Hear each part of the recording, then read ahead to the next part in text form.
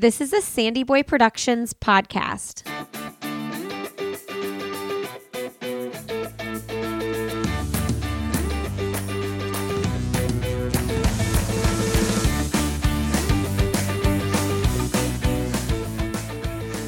Hey everybody, welcome to I'll Have Another podcast with Lindsay Hein. I'm your host, Lindsay. Thank you so much for being here today. I'm super grateful. You are listening to episode 377, and my guest is Lee Troop. Lee is a 3-time Olympic marathoner from Australia. He ran in the 2000, 2004, and 2008 Olympics. He is a coach now. He coaches youth, community runners, elite runners, and he's very involved in the running scene in Boulder. So if you are anywhere near Boulder, I'm sure you know of Lee, or if you've been following the sport of running at all, you definitely know of Lee. He is the coach to Jake Riley. Jake is one of the 3 men who made the Olympic marathon team for Team USA in 2020. He also coaches Carrie Veerden, who is a guest on this show here in a couple weeks. He's the father of 3, and he's really open and honest about his running, his coaching, and some hard moments that he's walked through during this time, as well as some passions that he is newly interested in. We are going to talk all about those things in this episode. I really enjoyed getting to know Lee, and I'm pretty sure you will too. This episode is sponsored by Previnex. If you are looking for a great quality protein powder, something to supplement, I usually take their protein powder. It's called Neurify Plus right after a workout, whether I ran or lifted. It's plant-based, and it has a balanced mix of protein, carbs, fat, with comprehensive, high-quality micronutrients, probiotics, digestive enzymes, and more to help fuel your health. Oftentimes, I will just shake some of this up with water. I like the vanilla or the chocolate, and then I'll eat like a banana as well to balance it out and make sure I'm getting a good amount of carbs and protein in my post-workout snack. Then I shower, do whatever I need to do, and eat a meal like an hour or 2 later. I just find it super important to go ahead and fuel pretty quick after a workout, and I know that this is a sure bet that I'm going to do it.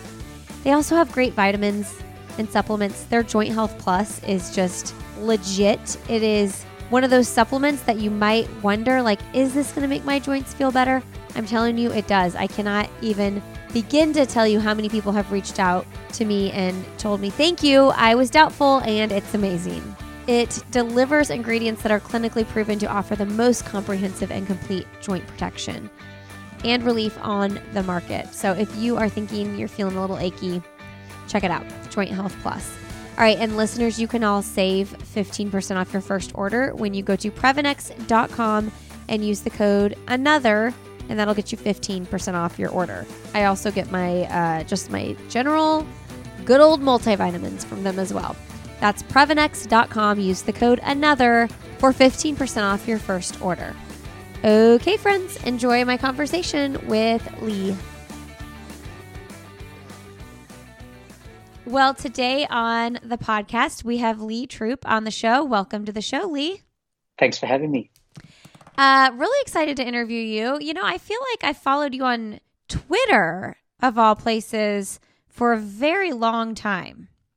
Yeah, it was, I think, when I got my last contract with ASICS many years ago, they talked to me about this thing called social media, and it would be good to involve people into my running life. And I laughed because I didn't even know what social media was back then. But look at us now: Twitter, Instagram, Facebook.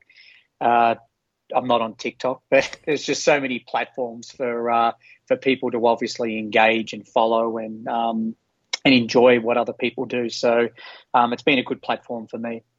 You know, yeah, it's so fascinating to think of that, especially someone, you are what, you're 49? Turning 49 next month, yep. Okay, so like the height of your professional running career was before that. So like the game has just changed so much in terms of what people are expected to share and put out there. And honestly, like it can take a lot of energy and be time consuming if you want to do social media well. I have said this at least 100 times, but I'm glad that I didn't have social media back in my day. I think there's a lot of things to be thankful for when it comes to social media. I mean, and there are some people that do it well. There are some people that actually pay a third person or a third company to come in and help. But I think we also too live in a world of not really knowing what's reality. Totally. And, especially when we talk about things that come with mental health and things like that, I think that has a lot to do with it. People see what they believe to be true and then measure themselves up to that when really it's not. There are all sorts of different coaches and athletes and streams, but I do take a lot of it with a grain of salt so that myself doesn't get caught up into thinking that what is unrealistic is really realistic. Gosh, that is the truth. Now you have 4 kids, don't you? 3. Oh, you have 3 kids. I got a dog that thinks he's one of my kids. But I got 3 kids, twin boys that are 11 and a 16-year-old daughter. Yeah, that's, I guess, another conversation for another day. But just everything you were saying about social media with the athletes and comparison and mental health, it's like that is one thing that I just don't want my kids to be a part of until they are at least 16, because I feel like 16, at least from what I've heard from different therapists, is that your brain is a little bit more developed that you can handle it. But man, it is a rough out there. It is. I mean, we went through a really bad stage with my daughter when she was in middle school, and a lot of that is kids come from different elementary schools, so people are trying to work out who's the alpha and who's not, and then social media is really prevalent, and, you get kids that are always taking selfies and acting like their life's great. And, we've tried to educate my daughter as well as we could. And it was a really tough experience for her, but she come out of it the other side so much better. And, she's in high school and she's got a really good head on her shoulders. She understands that a lot of kids use this to, promote themselves and propel themselves. And a lot of that comes from insecurities. And so, luckily we have a really good relationship with our daughter. We can talk about the pros and cons of social media, and more importantly, make her realize that a lot of the stuff that's out there just isn't true, and just to make sure that she can differentiate with that. And if she has a problem or with something that doesn't seem to be right, to just come and talk to us about it. So it's a tough one, and I don't think it's going to get any easier, just because there are so many more new platforms out there now, and it's tough. Now as a parent, I mean, obviously with a coach and you have athletes that, feel that they've got to do it, but as a parent, that's just a totally different ballgame again. Oh, for sure. Okay, so let's talk about coaching. I want to talk about your career too. Lee is a 3-time Olympian. He's from Australia. He's also well known right now because he's coached Jake Riley, who made the Olympic team in the epic race at the 2020 trials for the marathon. What a cool finish there. I heard you say in an interview that experience and that outcome was, did you say more rewarding than your own athletic performances? Talk to us about that a little bit. And maybe I'm misquoting you. No, you got the quote pretty much right. As an athlete, I coached myself for a lot of my career. So, I was a guy that was out there running 120 to 150 miles a week. I was accountable to myself, and, I trained at 8 o'clock every morning and 5 p.m. each afternoon, and, picked out my races and took off to do my races. And if races didn't go right, you went back and trained harder or made adjustments. If things went well, you either got carried away with it or, you wanted more and you were striving for more. So as an athlete, I was always in control of what I was doing. And I think that was probably one of the reasons why I was reluctant to have a coach, was because the buck stopped with me, basically. As a coach, it's so different, because you're not just writing out the training programs. You are there going to races. You end up becoming somewhat of a motivator, at times a psychologist, and you really ride so many emotions. When I entered this way back in 2011 to where I am now, I think I've had so many different metamorphoses of myself. And I don't know, everything is always evolving and changing. And there's so much that goes into coaching a person. And, I had great success with a lot of athletes, Sean Quigley, Laura Thweatt, John Gray.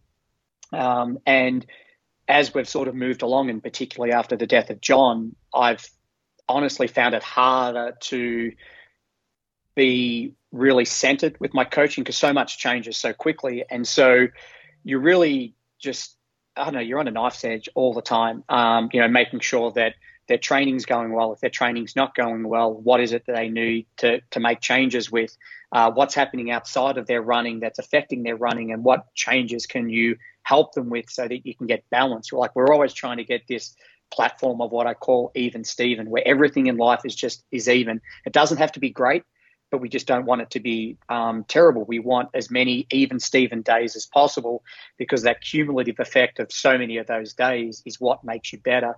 And so coaching Jake and having gone through what we went through with John, and then Jake moving here and having the injuries and then having to have surgery and then trying to rebuild him back into being the athlete that he was, it was just so much more than me having coached myself and me having got to the Olympics. I mean, it was great, and I had a network of people around me that helped me, but being a coach and putting so much into the athletes that you put into, and knowing that you'll have success with some and not with others, and going through high moments, low moments, good times, bad times, and investing so many days, so many months, and so many years into someone to finally see that come to fruition, it's just amazing. And as I said, coaching the athletes to the success that I have has been probably more rewarding than coaching myself, because I controlled the narrative with just me.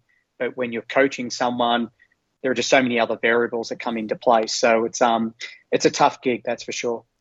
Yeah. I mean, what's been done. You know what work has been put in. Like the psychology of it, you've been a player in that. And now you just kind of let them go. Go do your thing on race day.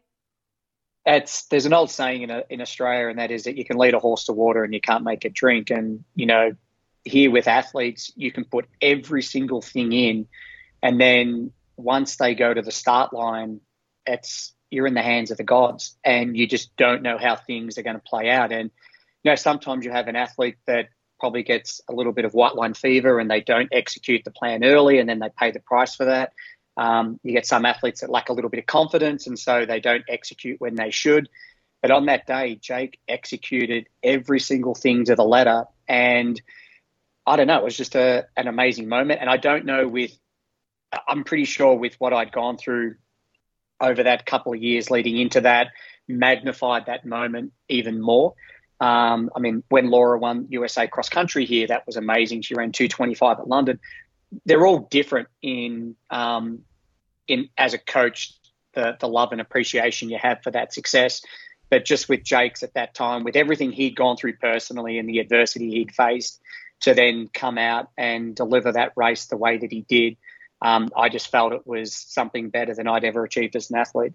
And for those listening that don't remember this race, it was like a sprint to the finish at the end of the Olympic trials. Tell me, where were you standing, and did you get to see the actual finish? Yep. So I think I was with most athletes it was probably around about the 3 mile mark, and there was a bar that was showing the actual race. So you could come out onto the street, you'd see them go around, you'd go straight back in, you'd watch it on the TV. I had all sorts of different equipment going. I had my iPhone and my computer, and there was tracking, and so everything was just on. And we had a number of people from Boulder that were here, so you're sort of trying to entertain them as well, because they've come out to watch Jake and support Jake, and everything was just going so quick, even though it was so slow. I mean, the race goes for 2 hours and 10 minutes, but you're just a nervous wreck sitting there, because as I said, you can't do anything more, and you just hope that all the days, the weeks and months of all the preparation that you've put in for 2 years comes to fruition. And when the guys made the move earlier than what they did, and Jake stayed in the same position that he was in, once we were sort of getting that 16 miles, 18 miles, I started to panic that the advice that I'd given him was incorrect. And he went just a little after when I told him he should start to make his move. And everything played out. The guys that were too aggressive early with the wind and the nature of the hills on the course started to fatigue. Then you had a lot of the guys that were doing too much surging in that middle section that ended up starting to fatigue. And then Jake all of a sudden was just on the back of that pap. I mean, Rupp was gone. So, there was no question about who was going to win the race. That was already decided. But all of a sudden, second, third, and fourth were up and down. And I just felt that Jake had more left in the legs because he wasn't aggressive early. He wasn't caught up in all that surging that was taking place in the middle of the race. He had positioned himself well in the group. So he wasn't doing a lot of the work into the win in that critical part of the early to sort of 2/3 stages of the race. And then he just let it rip. And I didn't even know he got second. Like, I raced and I'd called my wife and there was a delay in the telecast and I sprinted into the finish line and I just saw flags. I didn't know what had happened. And a good friend of mine, Brian Metzler, happened to be at the finish line and he was screaming at me, Troopy, he got second. Troopy, he got second. So again, that whole thing of not knowing whether he was second, third or fourth, not seeing the finish, I think that just added to the suspense of the morning, which again was just so surreal. Let me ask you this. You said, I wasn't sure if the advice I gave him was right, once they took off. I'm curious, as a coach and someone who obviously ran super competitively your entire career as an Olympian yourself, like, how much of it is, I know what my strategy is going into this race, but also like, I have to race this race and make decisions in the moment that might not follow the exact plan. How do you play with that as an athlete and as a coach? So as an athlete, I always just went with the leaders. I never really had a plan B, plan C strategy. I just went with the lead group and, I'd run until I blew up. And I think probably having a coach advising me differently, or someone that I had faith and trust in, might have played a little better to my advantages. But just knowing my makeup mentally, I was just that type of athlete. And so with Jake, he always knows that here is the strategy. Here are the possibilities of what could happen in this race, but nothing is set in stone. When you get in there, you have to be flexible and you have to use your intuition. And Jake's a lot older than me, coaching someone that's 23, 24 that hasn't had the experiences of being in so many races at a collegiate level than as a professional athlete, as an international athlete. So with Jake, I doubted myself because the move happened early and so many guys still went with the move. And then I'm just like, that's just going to be too much ground to make up. But Jake just stuck to the plan that we had. And it's such a special talent to be able to back yourself in that situation and know that they're running away and know that you want to go with them, but be like, no, this is what the coach talked about. This is what I'm going to stick with. And then just have it fall the way that it fell. It's the stuff of dreams. It really is, it's like a magical Disney movie of just, seeing a moment, like a fake Hollywood moment happen like that, because it doesn't really happen like that. So many things can happen at any given time, but on that particular day, everything aligned perfectly. The strategy worked. Jake had faith in the strategy and he went with it. Now, in races since, and particularly when we were at the Olympics, Jake didn't follow the strategy and he went on a gut instinct of what he felt was better, and we didn't get the desired result. So, what happened at Atlanta is not going to happen every time. And so you've got to really enjoy that moment for what it is. But then also realize that the reality is that 99% of the times that you're out there, you're always scrambling and hustling and trying to work out what is the right thing to do, in a race. And, sometimes it backfires and sometimes you get it right. So working with someone that doesn't have Jake's ability, there would be a lot more strategy and a lot more emphasis on them following a specific plan. But with Jake, I have faith in him that if he's in a race and something happens that wasn't part of the plan, that he's smart enough and wise enough to know what he should do. It's interesting as you were talking about that. I was thinking about Laura Thweatt, one of the athletes you used to coach, because at the Olympic trials, I interviewed her post race, and I remember I think she did different than her plan because she ran, up front most of the race and had an amazing race. But it's interesting because I think she said she looked at her coach and it was like, what's going on? But like she knew in her heart, like that was the race she was supposed to run. So it's just like the instinct versus the plan. You have to listen to both, really, it sounds like. Well, having coached Laura and Jake, they're completely different athletes.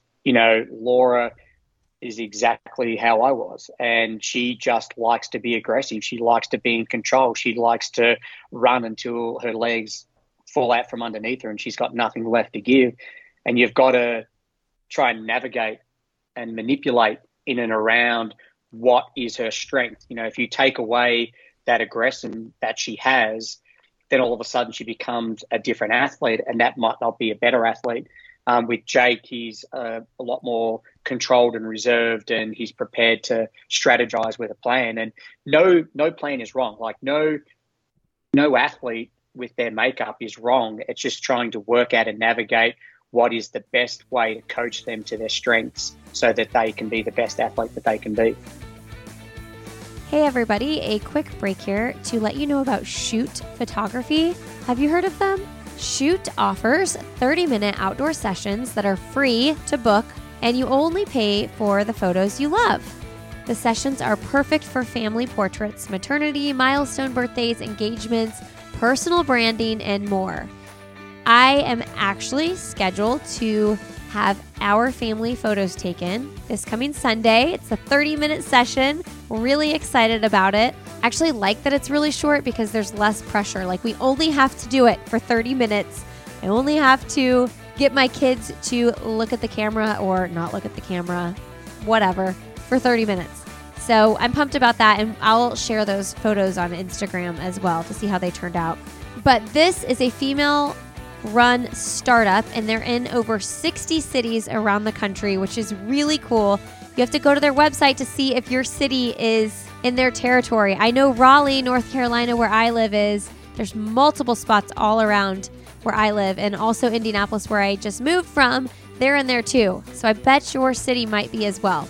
So book your session. Go check out if they're in your location. Go to shoot.com. That's SHOOTT.com. When you go to purchase your photos, to get 15% off 5 or more photos, just use the code SANDYBOY, and that'll get you 15% off 5 photos or more. Remember, you book for free, and then you just purchase the photos that you want. All right, friends, back to the show.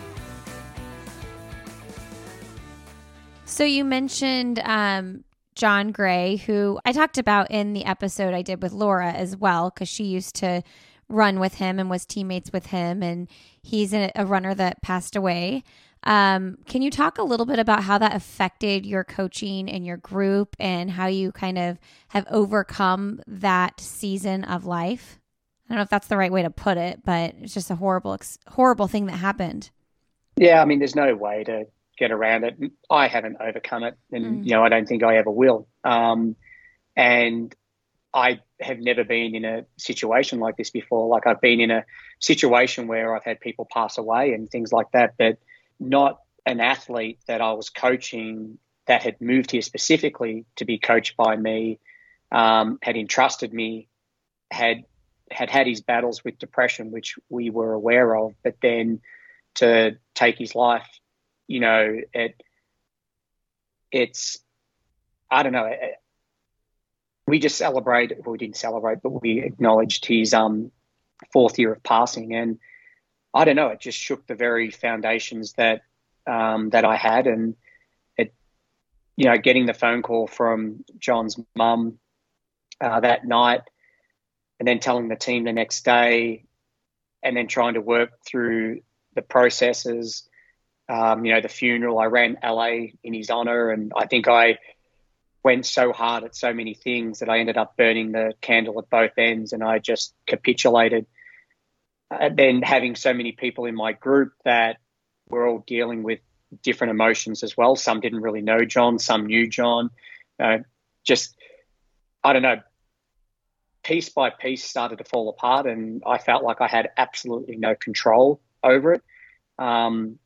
And it probably wasn't until the end of the year that I had to take time out just to recalibrate myself. I think so many things had fallen apart, and I just got so angry and frustrated and bewildered and disappointed and, upset that I just had no control of my emotions. I don't know where I was going. It was like being on a road and then being in the middle of nowhere and not even knowing where the hell I had ended up. So the process then was just, take some time out. I had some other things that were going on in my life at the time that really compounded on that with a bad business investment. And, that resulted in, losing our house. And, I don't know, it's like when an avalanche starts and it just gets bigger and bigger and bigger. And when it gets bigger and bigger, it just gets to a point sometimes where there's just no stopping it. And I ended up just crashing and burning. And, it was a long process of trying to get myself back. I think there was a lot of guilt and a lot of blame on myself with John and, trying to work out, what I'd done right, what I'd done wrong, what I should have recognized, what I, didn't recognize. So I don't know, just even though we're 4 years on, it's still tough because there are just questions that we don't have answers to. But I certainly know it's changed me definitely on a coaching sense in that my style seemed to be very reflective of me when I coached myself. I had an army dad, so, there was just no messing around, right? If you're going to do it, you do it. That's why I trained at 8, trained at 5. If people wanted to train with me, great. If they didn't, I still went at 8 and 5 o'clock. I was very regimented, very robotic for 20 years of my career. And I brought that into my coaching, and I feel like that it just probably wasn't a great fit for some people. And one of the biggest problems I had when I first started coaching was I said yes to everybody. I just wanted to help everybody. I felt that I could be that guy that just could coach everyone to success. And one of the things I realized after John passed away, that I had a good group, but I also had somewhat of maybe a bit of a dysfunctional group. And there were people in that group that I probably couldn't coach, but I was coaching, and it was to the detriment of me, to the detriment of them, to the detriment of the group. And so when I took time out and didn't know if I was going to come back to coaching, that was one thing that I was very, very protective of when I first started back, was that I just wanted a small group. Just, I had Jake and I had Tim and David and Carrie, and I was really happy with just 4 or 5 people. That's all I wanted. They would have liked more people to train with, obviously, but I just was not ready, and I didn't know what I wanted, honestly, and what I was looking for. But it has certainly been a process from 2019 into 2020. Then COVID hit, which didn't make things any better. But in 2021, I started to open the door up a little bit to the possibility of bringing new people onto the team. And just that whole process and philosophy is different now. So if I like them, I invite them to come and train with the group for a month. If I just feel like that there just isn't the chemistry there, then I'm pretty clear that I just don't feel like this is the right fit for them, and then offer them suggestions on where they could look elsewhere. But once they come into the team, they have a month to show their worth, and then it's up to the team to decide. So they will sit around as a team, and they will vote and work it all out, and then I'll hear from Jake and Carrie on what the verdict is. So I feel like that's a better way to go. It keeps everyone balanced, everyone happy, and yeah, like I said, it's just a different way of going about things based on the situation that I was in previously, which is I take full responsibility. But I just had never been in that situation, right? It's just like you're coaching, things are going great. Yep, I'll coach you. Yep, come along. And I don't know, 6 months in, you start to see cracks with people and, friction with members on the team. And I know it becomes hard to control in that situation, because it's not like we are a sponsored group. It's not like I have complete ownership where it's my way or the highway. These kids have jobs. Like, this is a choice. They don't have to be there. So trying to now make sure that everything blends well physically, mentally, emotionally within the team, making sure that the team has buy-in on that, just means that we've all got each other's back and we can protect each other and, get the best out of each other. And things so far have been good. What's the upside to not being a sponsored group, and would you want to be a sponsored group? I get asked would I like to be a college coach as well. I think the answer is that being a sponsored group has its perks. There's absolutely no doubt about that. You're also pretty guided into who you will coach based on who the brands are that are sponsoring the athletes, trying to find the right fit, which again, it gets back to the problem that we do see in some groups that, an athlete that is sponsored by a brand joins a group that's sponsored by the brand. The coach goes along with it, but they might not be the right fit for the group. And so, my situation is no different than any other situation. So having a sponsored group, I think, would change the dynamics of what I want, because you can have what you want, but then you're also guided into what you should have. So I think there's blessings and curses that come with that. Right now, because we're building, I'm glad that we're not sponsored. And if we were, I would want to have the setup that I currently have. I mean, I'm a great blue collar worker, and I'm great with blue collar athletes. My success has come with athletes that haven't been great in college, or they were come out of college and they've been injured, or they're looking for redemption and a second chance. Like, they're the athletes that I have had the greatest success with, because there's just more to it than just running. Like, they're trying to balance their life. They've got to get a job. They've got to learn what it's like to be a professional athlete. They've got to book trips, and those kids I love working with, because it's not just about now, it's about the future.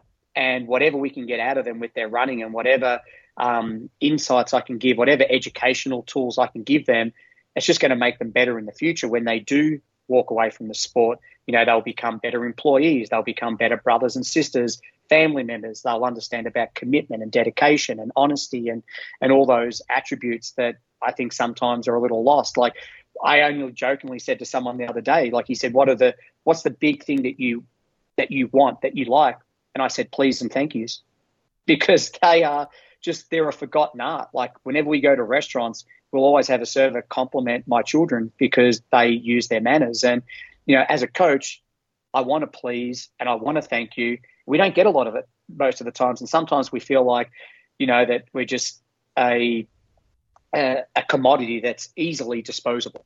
So on those little basic things, they're the things that I want. They're the things I know I can control. They're the things I know I want my athletes to be able to appreciate. And so that creates a whole better spectrum of where there's harmony in what we do. Now, don't get me wrong. I'm not perfect in any stretch of the imagination. I know that I'm a completely different coach than what I was 3 or 4 years ago.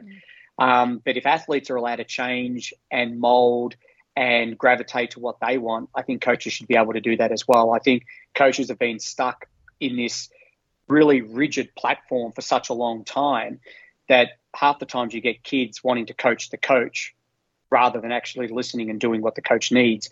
So for me, like I said, I've got this balance of freedom that I enjoy, and I've got a good group of kids, and I definitely don't want to have a big group. We've got an amazing club. We have over 300 members in our club, and a youth program and a teens program. And I get a lot of my athletes to be involved in those programs and be involved in a lot of community aspects we do, because I want them to appreciate what they have, and at any time it could be taken away from them, and to think of those that are less fortunate. I mean, I know this is all old and, people should know this, but the reality is a lot don't. And again, it gets back to social media and all these things, and kids are out there doing all these things and pushing forward, but we still need to remind them where they come from, what they've got, where they're going, and at any time it could be taken away. And do they have the right foundations underneath them to still keep them afloat? Oh my gosh, I have so many thoughts from all the things you just said. First, when can I stop having to remind my kids to say please and thank you? Because I feel like I'm constantly reminding them. Yeah, we challenge our kids a lot, and we also take away privileges that they get as a result. And it doesn't matter who they are. If they don't know the person, there's nothing wrong with saying hello when someone says hello to them. You know, like I said, when we're at a restaurant and they put their order in, it's always thank you afterwards. And when they get their drink and their meal put in front of them, it's, you know, again, thank you. As I said, my dad was an army man, so it's sort of instilled and ingrained in me. But yeah, kids, athletes, they're not too dissimilar. Just the difference between athletes and kids is kids, they're like herding cats. You know, the athletes are a little better than that, and they know what to do. But, you know, again, it just comes back to just, I don't coach for money. I coach because I love coaching. I love investing in people. I love seeing people grow. I've had people that have been part of my group that have left and have moved into other facets of their life, and we've been invited to their weddings, and they've had children, and we've been able to see their children grow up. And, you know, having that relationship outside of running, but knowing that what we had at a particular time was really valued and important and appreciated, all really cool things. So as I'm getting older, and obviously I'm having more athletes that then retire or leave, I'm now really starting to enjoy that process. Whereas when I was younger, I was still competing. I just thought there was only one way, and that was going to be my way, and there was no flexibility. And like I said, it's taken a number of different metamorphoses for me to get to this point. And that's not to say that in another 3, 5, 8 years that I'm going to not change. I'll continue to change as we move along. Yeah, I think that's a really important thing to talk about, because people get set in their ways. Like, this is what I do for a living, or this is what my job is, if this is how I train. And sometimes it's time to make a change, but it's hard to do. It can be scary to do it, because if you're used to something, that feels comfortable, right? Yeah, and I think that's the aspect of insecurity versus security, is that, you know, changing something that you've been used to doing for so long, it creates fear because you don't know any other way. But, you know, it's no different than going to elementary school, middle school, high school, college. Like, you're there to learn, and you're always going to be outside your comfort zone as you evolve and learn. And I think that was the problem. I had a 20-year career where I was so set in my ways, and I didn't want to coach. I fell into coaching. And so I was just like, well, this is what I did, and this is how it's going to be. But as I've got along and I've got to learn personalities, and everyone coming from completely different backgrounds, and there's different needs and wants. And I don't know, I didn't really have much of a choice. You know, if I wanted to continue to do this, I needed to change and evolve. And as I said, I don't think I'm a better coach. I'm certainly a different coach. And even though I've had 2 different coaching styles, you know, pre-John, post-John, I've still had great success both ways. But I just think as we move along, you know, you have to evolve. Otherwise you end up becoming a dinosaur, and no one wants an old dinosaur hanging around talking about the ways it used to be. What do you think needs to be talked about with mental health in regards to, you know, young adults in this profession? And have you learned anything from the experience with John and these last few years? Look, I've learned a lot. I really have. You know, one of the topics of conversation I had with my athletes last year was that I wasn't being direct enough and I wasn't being hard enough. And I had to explain to them the fear that I had, and that I still don't know to this day whether, you know, that was a catalyst in how things happened. And so for me, I don't want to push anyone over the edge. I don't want anyone to get to a point where there's just no retreat, no surrender. And so it's hard for me to then all of a sudden go back to adopting, you know, that dictated way, right? And so it's just been an open point of discussion with my athletes, in that if they do something wrong, they want to be called out. And I think for me, I've just been in this cocoon for a good couple of years after John, where I was just too scared to say anything. You know, it was just like, yep, no problems, yep. And I'd turn up and I was sort of somewhat of a shell, you know, just there to hold their hands and tell them what they needed to hear. And, you know, I'd come home, and I don't think that benefits anyone, but it's just been a process of growing and learning over the last couple of years. And, you know, there's no one way to tackle mental health. Everyone deals with things so differently. And I think the biggest thing that I've taken away is we never, ever know what someone is thinking. Like we never do. And I always panic if I send a text message to an athlete and I don't get a reply. Mm. Yeah, whether that's Jake or anyone else on my team, like I'm like, hey, I'm texting you. Like I need a response. I need communication. And, you know, I think trying to build trust and faith in a system right now is really hard because of the volatility. We've obviously seen, you know, all countries at their worst during this pandemic. And I hope that as we come out of this pandemic, the things that we've learned about thinking of thy fellow neighbor and countrymen, that we take that on and that we don't forget about this. You know, there are people that lost their jobs. There are people that lost their businesses, people that lost their houses. So much tragedy has really come in the last couple of years because of the pandemic. And I just hope that we as human beings, with what we've learnt, never forget that. We don't all of a sudden move on when things are fine and then we just go back to our ways of not caring, not having any empathy, not having any sympathy, you know, not being there for people when we need. I mean, Boulder has gone through so much tragedy in the last year. Like, we've had a shooting, we had the massive Marshall fires that have come in. You know, in 2013, we had these massive floods that came down from the mountains.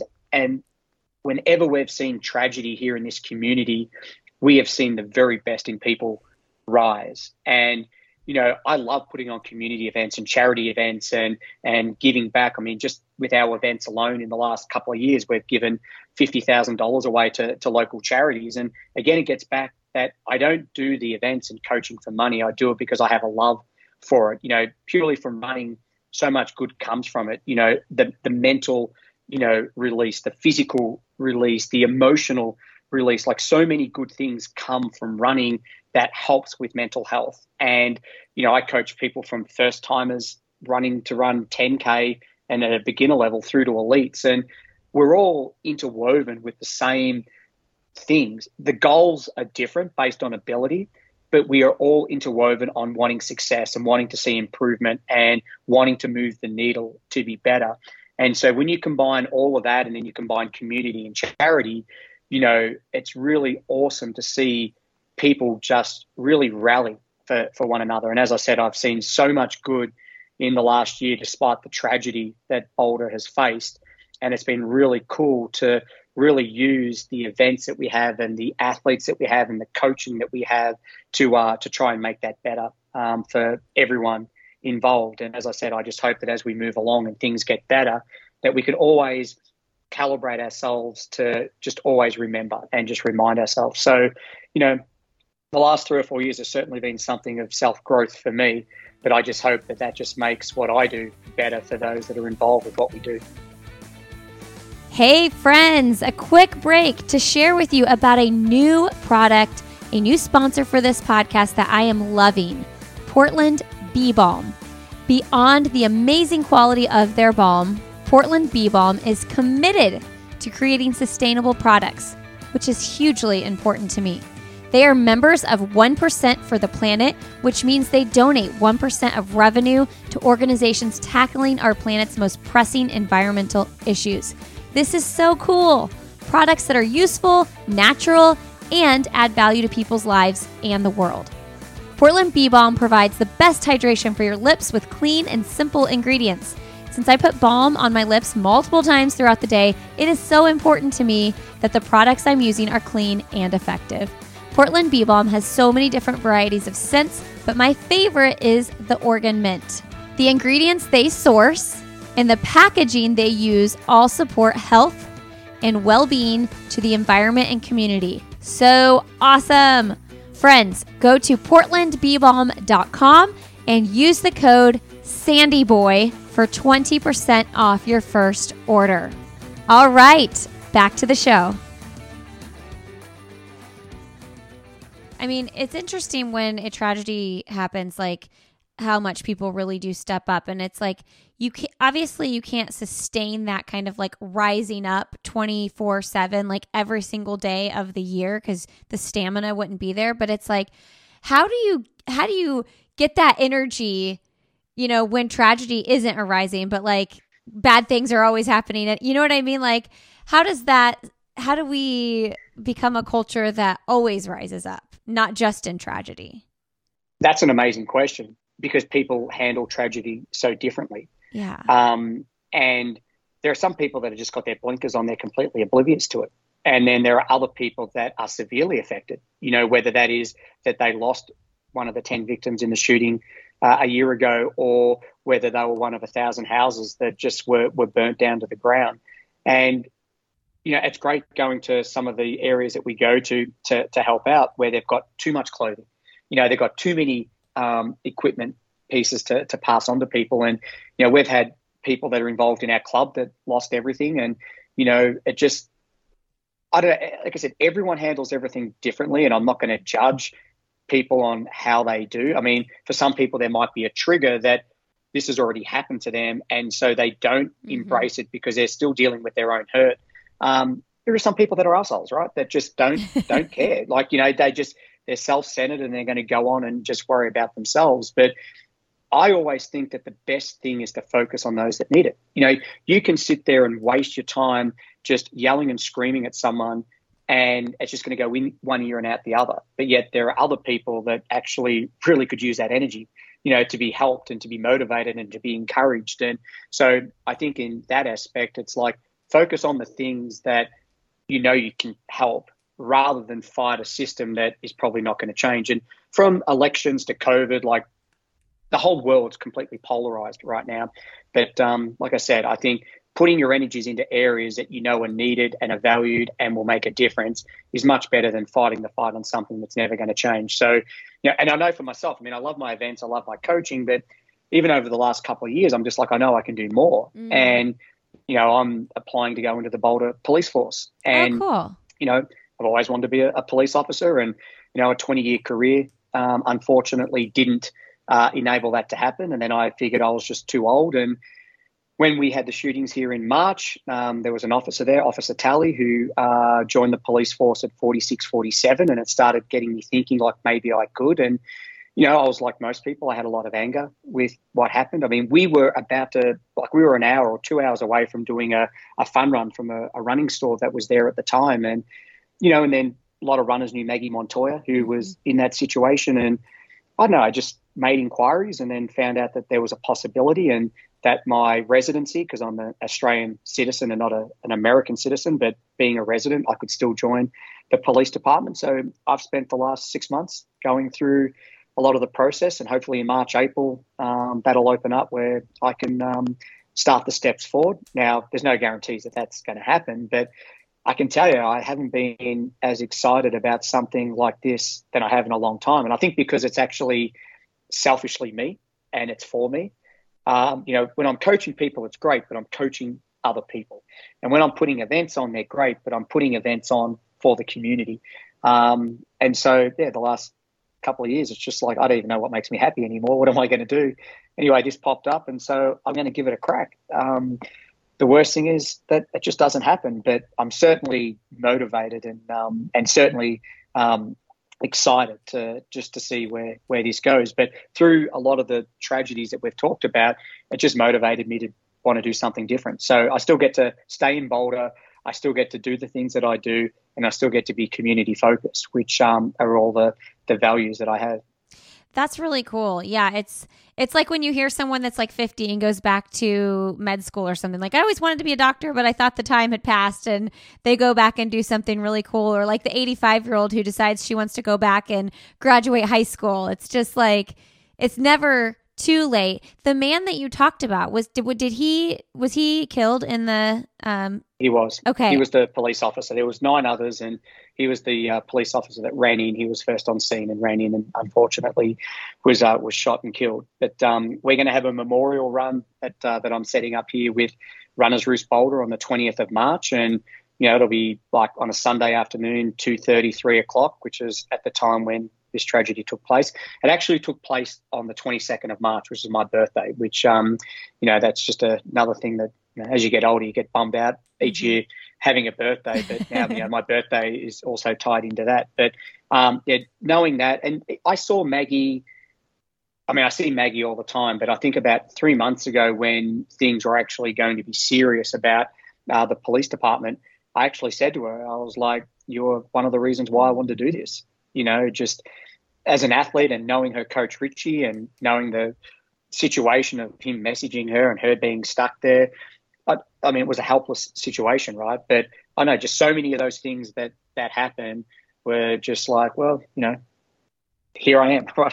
I'm going to try and see if I can do some good from something, and at least be a part of something, right? Like, we're also quick to criticize on things that we're not involved with, and it's like, for me, I'd rather try and say that I want to try and be part of the solution rather than part of the problem. So, as I said, it might not happen. I might not get through. I'm pretty sure I'll probably fail the psych evaluation, but everything else I should be good on. But yeah, like I said, it's just little things like that happen that I ended up questioning myself. And as I said, I love coaching, love events, and that's not going to change. I can still do that, but I'm craving something more. And, it's been a long time since I retired. I mean, I was at the Boston Bombings when that happened in 2013. I won the Masters race. I was like 11th overall, and that changed my perception of running. Like, it actually fast tracked me to retirement. That moment in time, again, it was just tough to be around. And I've had 2 blood clots on my lungs as a result of running. And I don't know, there's just certain things have happened where I fell into coaching, as I said, and events were quite easy, and I've navigated around because I know I'm good at it, but I've just been missing that piece that is going to give me the fire, and I think everyone should be selfish. This is one thing I've said to my athletes last year. I usually come up with a word for the year that they need to continually say, and the word that I had for them last year was selfish. And I said, selfish is always seen as such a bad word, but I said, I think selfish is a good word. I said, I want you to be selfish. I want you to think of what you need to do to make your running better. What do you need to do to make your life better? I want you to be selfish. And so I think in this instance, I use that word selfish of like, now what do I want? Like what's a piece that's going to, just add a little bit more to motivating me at 49 to have a little bit more excitement and joy, because I don't do a lot of running anymore. I don't do a lot of physical activity, and I've got kids sports and I'm bouncing around everywhere. So as I said, this will be fun. If I am able to see it out and get through the academy, great. And if not, well, at least I gave something a crack and had a bit of fun trying. Yeah, I love that so much. I just read I just finished the Book of Joy by the Dalai Lama, and it's a conversation between the Dalai Lama and Archbishop Desmond Tutu, and so much of our life is like figuring out what our purpose is and like what like drives us to do good or whatever you want to call it. And I think like what you're talking about with the police service is like that's you like fulfilling that like purpose that you want to fulfill to help the community, and to that tragedy, like put that in your head. And though it like that word selfish is in there because it's like so you can fulfill your purpose, the actual act of that isn't a selfish act. You're like helping the community. And I think oftentimes that's the case, right? That fulfillment we get is because we're helping somebody else. But you have to like get into what you really want. Because if you're just doing something for other people, but you don't really want it, it doesn't really work. So that's what I call an internal and an external factor. So the internal factor is that this is what I want to do. The external factor is these are the people that I benefit. These are the people that I help. These are the people that, I'm providing a service for. And way back at the start of the podcast, we talked about, social media. The problem with having a platform like that and some of the people that get on there and people trying to differentiate between what's fact and what's not is they can't work out what an internal and an external factor is. They can't work out, like, selfish is so bad, I don't want to do that. I have to be loving and caring. Well, we should by nature already be that way, right? So it's like, again, what is it inside that you want that is completely oblivious to what you see in front? Like without looking at any other platform or what any other athlete is doing or what any other person is doing, what is it that you want? And it doesn't matter how outlandish it is. Like you talked about a 50-year-old that wants to go back and do medicine, right? I love people that are going to throw it up against the wall and give it a crack. I mean, what's the worst thing? Like, all right, you fail. And, I never as an athlete had a problem with failing. I always risked everything because risking something can create beauty when you're successful. And then, like I said, when John passed away, I think there were just a lot of factors that I just bottled everything up. There was no internal, no external. I was just a caterpillar in a cocoon, and I wasn't actually growing. I was just stuck there. But I think as I've started to come out and, I've started to put faith back into, humanity and people, and seeing what tragedy can do, and how it can be uplifting for communities to come together. Like I said, they're the things that sort of inspired, this, by some people's remarks, outlandish decision. But it's those that know me know that, there's no half measures with me. I'm either all in or I'm not in. And it's just taken a long time for me to get to that point. And, I know when my burnout came after John's death, I had been working with Laura, slowly building her back from osteitis pubis. So I was doing some running and getting a little fit. I promised I was going to run the 8K Shamrock Shuffle event with her as her first race back. John passed away. I then decided I was going to run the LA Marathon in his honor. And 4 weeks of hard training, I ran 2:30, that blew myself apart. Like, I ran myself so hard into the ground. And then I came back to run Shamrock Shuffle with Laura. And then I flew to Paris to pace a guy in a marathon. And then I flew to Australia for the Commonwealth Games commentary. And I remember running out on the spit the second day that I was in Queensland. And I got 10 minutes into the run and I'm just like, what the hell am I doing? And that was the day I stopped. And I mean, I've done some running since, but that was the day I actually stopped being a runner. I walked back to the hotel and finished off the commentary. But then it was just a slow capitulation after that. It was just one thing after another. And I just buried myself completely. And as I said, it was funny how after so many years, things unraveled so quickly, and how it's taken such a long time to build back up, that I use this saying to my athletes all the time, that Rome wasn't built in a day, but it fell in one. And no one ever throws the added extra bit on that it fell in one. And it's so true. Like, I built so much for so long and it just fell so quickly. And now I feel like I'm trying to rebuild again, and it's just taking such a long time. But I need to make sure that I have the right things in place so that it just doesn't fall as fast or as quickly as it did last time. So, I know with my athletes, with just my own circumstances and what I've learned as an athlete, but then moving in as a coach, that some of these experiences, will benefit some of them in the team, just because we have like an honest and open relationship, and we've got to have each other's back no matter what. So if they can learn the toughest moments and the hardest moments and the most vulnerable moments from me, hopefully that better prepares them as they move forward, trying to achieve their Olympic success, just like Jake.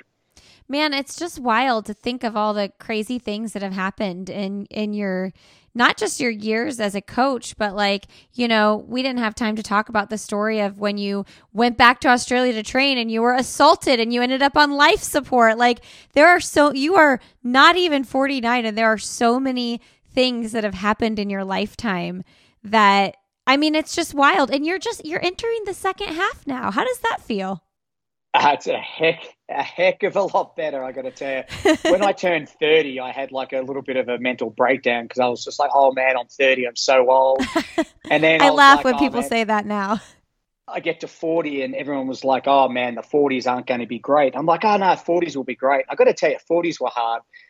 Kids, twin boys, like adapting to a new life in the US, like they were right. The 40s were really hard, but I think that's why people appreciate the 50s, because all of a sudden they know where they are. They know what they want. Some people at this age, the kids are leaving the nest, or they're nearly ready to leave the nest. My 40s were without doubt the most challenging of my lifetime, but I'm still here. My kids are happy. My wife's got a great job, and she's happy. And, I coach 60, 70 people in my community group. I've got my elites. We put on running programs for kids in elementary school, and, life is good. It's not great, and I don't think anyone can say it's great, but life is good. And I've got to a point where sometimes it's always better to value the glass being half full as opposed to being half empty. Yeah, it sounds like the community events that you guys do are super impactful and meaningful to the kids, the everyday runners out there. I mean, the elite space is just a small percentage of the people that you actually work with. Yep.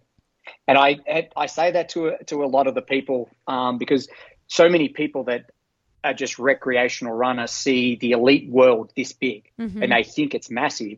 And I'm just like, it's not. I'm yet to meet an elite doctor, an elite physical therapist, an elite lawyer. I said the word elite gets bandied around so much. And, then those that weren't really elite changed it to sub-elite, right? Or I'm sub-elite. I still don't even know what that means. Like, you're either elite or you're not. You can be aspiring because you want to be a professional athlete, but I think there's got to be a clear distinction between the two, that people try to murky the waters. And yeah, the elite world is so minute. It really is. And then it's okay if you're not an elite. Everyone else is still really cool and striving things in their own right, and so having these subsections to label you just because you want to feel good about yourself, I think, again, leads to the frustration of our sport, but then also other people looking at what others are doing and then realizing that they're not living up to that, or they don't have self-worth. So, that's another thing we have in our group. I don't have a sub-elite group. It's either you're elite or you're not. And I certainly coach people that are aspiring to be elite, but I don't want them to take away from the actual title of elite. Like, Sure. They deserve that title. They've worked hard to get there. And, again, like here in Boulder, like it's probably 0.1% of the population of Boulder is elite. But everything is so caught up about Boulder and elite runners. And it's just like, man, we have great athletes, but we've also got so many great people here in this community that, are working at CU. They're trying to find cures for cancer. They're in the tech industry trying to create, valuable ways for the tech industry to move forward. As I said, there are just so many awesome people that live in this town, and they all just happen to run as well, which makes it really cool. I'm going to start calling myself an elite podcaster. You can. An elite mom. I'm an elite mom and an elite podcaster. Well, this has been great. And, I want everybody to know, if you want to hear Lee talk a little bit more about like his history with his Olympic experiences and stuff, if you search his name, he's on a gazillion other podcasts and he goes into that a little bit more in those. So I just want to put that out there because I know we didn't touch on that too much. We always wrap up here, Lee, with what is something, and you might have already answered this with your police conversation, but what is something professionally or personally that you would like to do that you haven't done yet? Well, I guess being the police officer was a given because we talked about it. But something that I would like to do that I haven't done yet outside of that is I would love to travel to more states here in the country. I feel like that I've just been working so hard for the last 13 years that I haven't really experienced how wonderful this country is. And one of the states that I would love to go to is Alaska. Ooh, I want to go to Alaska too in the summer. Yeah, in the summer, definitely not the winter. Well, I mean, it's at least not traveling. You live in one of the most beautiful places to live. Absolutely. I mean, Boulder, they call it a bubble. Boulder is an amazing place to live. But like I said, there's just so much more out there. I mean, America is it's made up of just so many different people, so many different cultures. It's amazing how I can travel with my kids and go from one state to another, and the accents are different and they're trying to work it all out. Their lifestyle is different. Customs are different. In Australia, we've got, obviously not as many states as you, and there is a distinct difference going to these different states, but having 50 plus states in a country to be able to travel to and see and enjoy, I don't know if we'll ever go back to Australia, but if we do, that would be one thing I'd want to do with my kids or with my family is try and get to see as many of the states that we haven't seen yet, especially Alaska. Do your kids have dual citizenship? No, so we're all Australians. Okay. Okay. My kids sound American. Okay. My wife is sort of like a half blend, and mainly because of her job and dealing with so many people in the financial sector. But yeah, I haven't lost my accent, and half the times no one knows what the hell I'm saying, which is a good thing. All right. What is the best, most recent book you've read? I'm not going to lie. I haven't read a recent book in probably the last 18 months, 2 years. I love it. What is your favorite book you've ever read? I definitely love reading the Billy Mills story. Okay. And like I grew up idolizing Billy Mills. So, Ron Clark, Billy Mills, that whole era. And I got to meet Billy about 4 or 5 years ago, which was just an unbelievable honor. But, reading his story was pretty impactful. And probably the best book I've read. I primarily like to read a lot of runners and really look at their background and then what they achieved and what they've overcome. So I really enjoyed reading that, and it was definitely different than the Running Brave movie that obviously Hollywood put out. Yeah, for sure. Every time I ask that question, most people do have an answer, but I think about my husband because my husband does not read books. And I'm like, what would he reads articles all the time and, whatever. But like, how would he answer that question? Not everybody reads books all the time. Yeah. Well, Nelson Mandela, I did read that a number of years ago. And that was, I met him. Well, I didn't met him, but I shook his hand at the World Cross Country Championships in '96 when they were in Stellenbosch, South Africa. And I thought that was a great read as well. Okay. I need to read his. All right. Last question. What is your last message to leave with our audience today? Live life, enjoy life, and at the end of it, make sure you've got no regrets.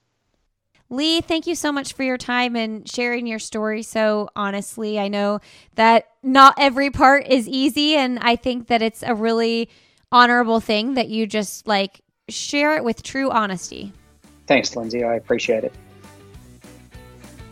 All right, friends, thanks for being here today. Thank you, Lee, for sharing your story, for opening up about hard things, talking to us about fun things, and we are cheering you on in this next career move that might be happening for you.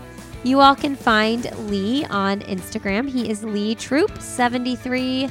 You can find me personally on Instagram. I'm Lindsay Hein 626, as well as Twitter at Lindsay Hein, and Facebook. All have another podcast with Lindsay Hein. This podcast is part of the Sandy Boy Productions podcast network, and we are so excited about the other shows in our network as well. Why Is Everyone Yelling with Lindsay Hein, which is a podcast for parents hosted by me. The Urban Pharmacy, hosted by Stacey Heine. That is a holistic nutrition business mindset podcast. And we also have the Illuminate podcast, which shares stories of people doing really inspiring and important work in the world. Thanks for being here. Have a great Friday, a wonderful rest of your weekend. And as always, we'll see you next Friday.